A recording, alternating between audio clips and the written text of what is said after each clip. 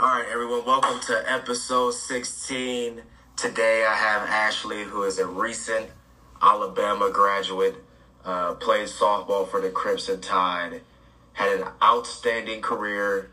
With all your accolades, it seems like you were really, made an impact during your college career, academically and athletically. But before you went to Alabama, you were at Ohio State for 3 years. So what was the difference between playing at Ohio State versus playing at Alabama? Honestly, both are high-level programs, big Power 5 schools. So there were a lot of similarities in that aspect as far as class size, like the academic stuff.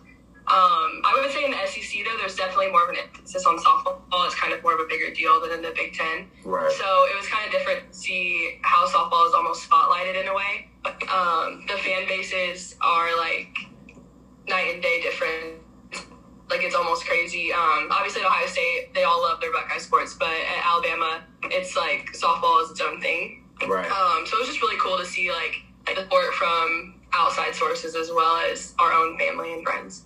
Okay, nice. So what went into your decision deciding to transfer from Alabama? You started 103 games for the Buckeyes and was hitting at 303, which is impressive.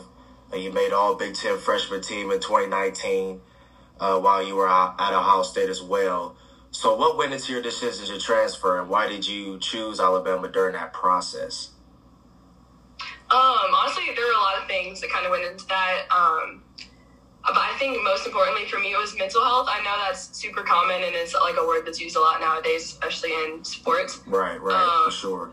But over my 3 years, I would say it's kind of all built up, and like that's pretty much the one thing that I can sum it up into. Mm-hmm. And then, that I'm going to love you as much on the day that you're 0 for 4 as I would on the day that you're 4 for 4, regardless of what your performance looks like. And that was kind of like the moment where I was like, okay, like this is like where I need to be, because who doesn't want to hear that? I mean, as an athlete, and a lot of times it's easy to get caught up in that. So it was refreshing to hear him say that. Okay, nice. Yeah. What was the most memorable moment that you had during your time in Tuscaloosa? It could be with your coaches, it could be with your teammates, you guys going to the, postseason tournament. Could be a lot. You got a lot to choose from, right? Yeah, no, there's a lot of moments, because that was one thing this year. My goal was to be in the moment, every moment. And so it just feels like there's so many things I could pull from. Right. But I would say our third game against Georgia in our series this spring, it was a perfect game. Our pitcher threw a perfect game, and we run rolled them. But just seeing, like, the reaction, because no one knew it was a perfect game until the end. Like, we knew that she was throwing a no-hitter, but no one really realized that, like, there were no errors, no hits, right. Like, nothing, honestly. Mm-hmm. And so, like, just that celebration was, like, so special, because it's such a rare moment. Like, it rarely happens in baseball or softball. Right. And I had never experienced it before, so I think that was probably the coolest.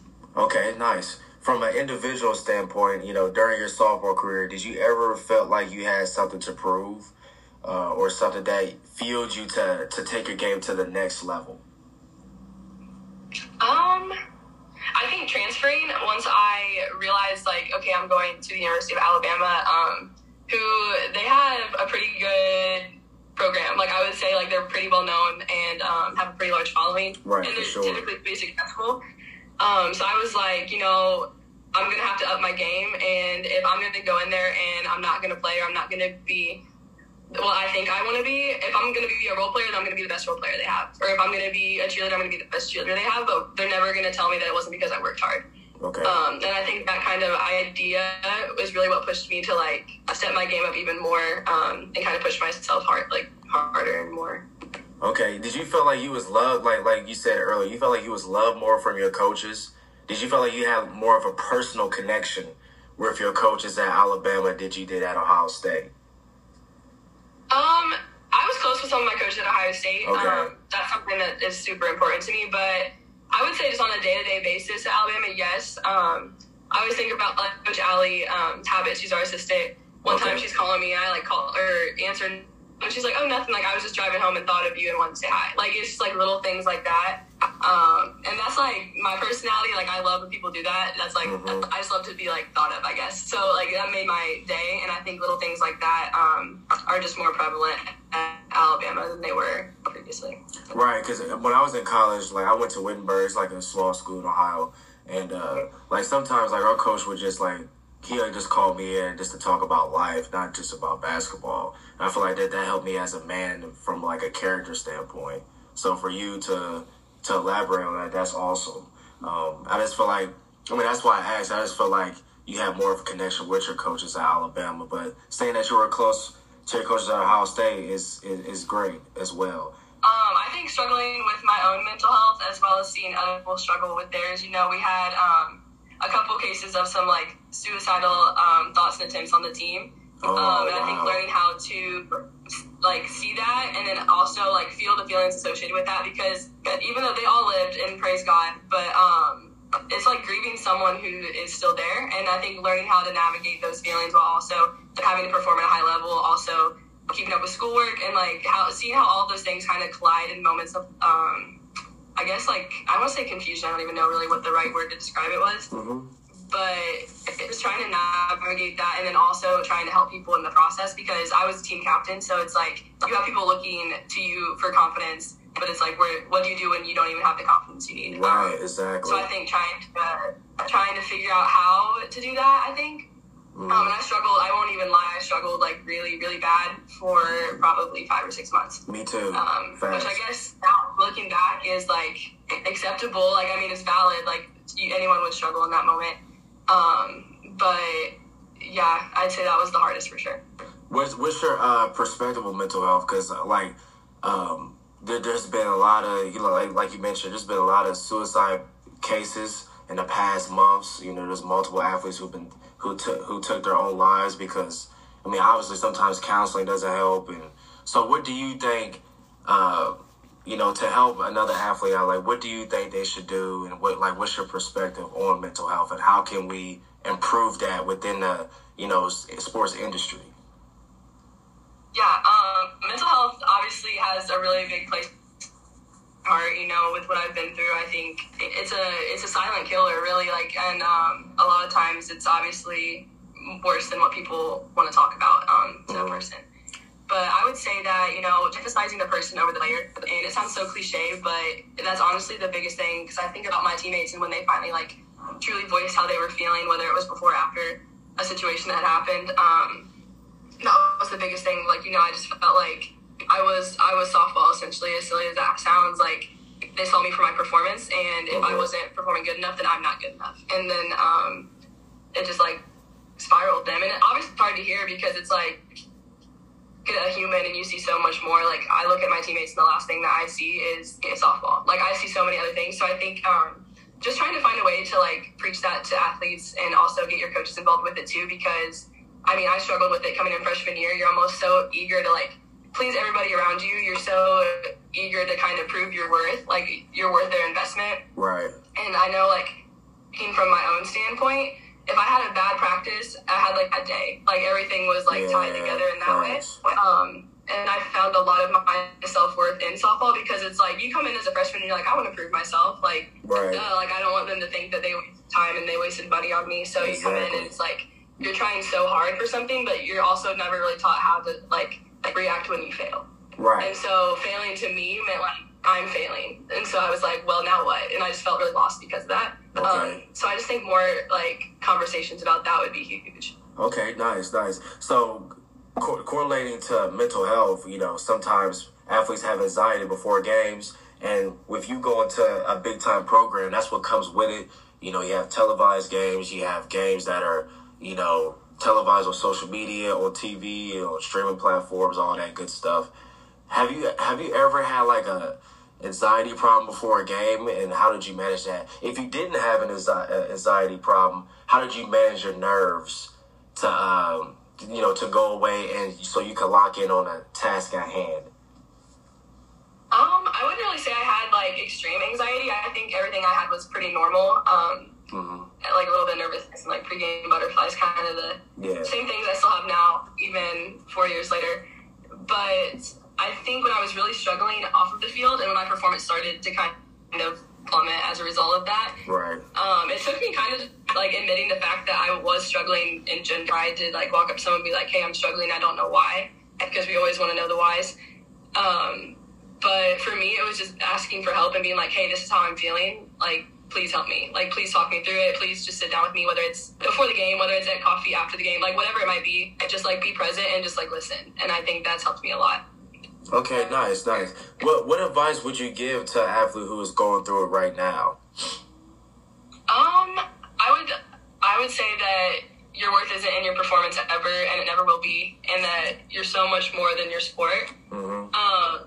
And I also would say that, you know, struggle's normal, and like it happens to everybody. You know, you never see no MLB players batting 1,000. Right. I don't think. And if there was, they probably, I don't even know what they would be doing, but it's probably not playing the MLB. But no one's perfect, and you're never going to be, and perfection is like a standard that's unachievable for anyone. And I think just realizing that and learning that it's okay to fail and to learn how to fail with grace is super important. Okay, nice. And I got another question for you. So do you feel like there's a big difference between how women athletes are treated and how men athletes are treated? When it comes, especially when it comes to popularity, when it comes to not just money, but just like the attention of the game, how they're treated from the media and stuff like that. Because I feel like there's a big difference. Like I had Annalise Rio, she's the strength and conditioning coach for the Connecticut Sun, and she talked about how bad it is for some of those WNBA players to like travel commercial, you know, not flying private, flying in on the same day they have their game. So you being a woman athlete, going to a big time college like Alabama, did you ever felt like disrespected as a woman athlete, that y'all didn't get the same purse as the men athletes that y'all that went to Alabama as well? Yeah, personally, I've never really seen an issue with it at Alabama. Our coach is also so big on, he's like, if you feel like you're ever being treated unequally, like, tell me. Right. And he's going to fix it. And he preaches that all the time. He's like, you know, if the guys are going to take their shirts off in the weight room, then, like, and I don't want to say, like, why can't the girls? Obviously, like, girls don't usually work out in sports bras and right. But, like, make it equal. Like, if the girls have to wear their shirts, so do the guys. If the girls can't have their shoulders showing, so do the guys. Right. If the guys get protein smoothies after the flip, so do the girls. And he's just, like, so adamant on that, and he's willing to call, like, people out and speak for us. So I think that's helped a ton. Mm-hmm. But I know, like you said, looking overall, women athletics, you do see a big difference in the funding. And, yes, like you said, commercial flights, flying in on game membership with college softball has, like, skyrocketed within the last couple of years. I think it might have even had more views than the baseball College World Series last year. Yeah. So I think that there's a difference, but I also think there's a lot of progress being made, which is really cool, especially in softball. And I know that's a really big conversation with our team right now. And so just finding more ways to kind of help out with that. But I think there's a difference for sure. Okay. Did you only played one season at Alabama, right? Yes. I'm coming back for one more season to get my master's. Oh, so you got like a fifth year. Mm-hmm. Okay, nice. How far did you guys make it this year? We lost in regionals. Okay. Who'd y'all lose to? Stanford. And who's the toughest team that you had to play all year? Was it Stanford or who was it? That's tough. We played a lot. I think the majority of our games were against ranked opponents. So, you know, every series, every game is like a battle, especially in the SEC, which was another thing that was different for me going into it. Right. But if I had to pick one game that I thought was probably the toughest game, like dogfight type of thing, I would say Florida State. Florida State. What conference do you think that is tougher, competition-wise? Is it the Big Ten or SEC when it comes to softball? SEC. SEC? Okay, nice. So I'm going to leave you with this last question, and I'll get you off of here. So what are the goals for you next year individually, and what do you want to accomplish that you already haven't accomplished? It could be individually or a team, from a team perspective. You know, going into your last year, you know, it's going to be full of emotion. You got to take it all in, soak it all in. So what do you want to accomplish? About goals for me isn't necessarily performance. It's more just like enjoy every single moment, kind of I said earlier, because finding my love for the game again was huge, especially coming from the situation that I was in. And once I found it, I was like, I never want to end, because going into Alabama, I was fully set on, I'm going to graduate, I'm going to be done with softball. It was either transfer or quit. Mm-hmm. And I didn't even know what I wanted to do at the time. Oh, after Ohio State? Yes, yeah. Oh, you think about quitting? Yeah, Really? I'm so glad I didn't. I know, like, praise Jesus that I didn't, because I would have missed out on, like, the experience of a lifetime. Right. But I think just taking the time to, like, focus on the people. Like, my teammates are some of the greatest humans I think I've ever met. For sure. And they've, like, enhanced. So I think just taking the time to kind of soak in each moment and not get too high, not get too low, and learn to just, like, somewhere in between. Our coach also preaches that, and just take every moment for what it's worth, because it's going to be gone fast. And it's hard to see, like, career and think I only have one more year left. And, Okay. yeah, oh my gosh, I'm sad now. But I don't know, just enjoy every moment. No, for sure. You definitely got to enjoy every moment. So, you think you guys are talented enough to win a national championship next year, or to take it to that level?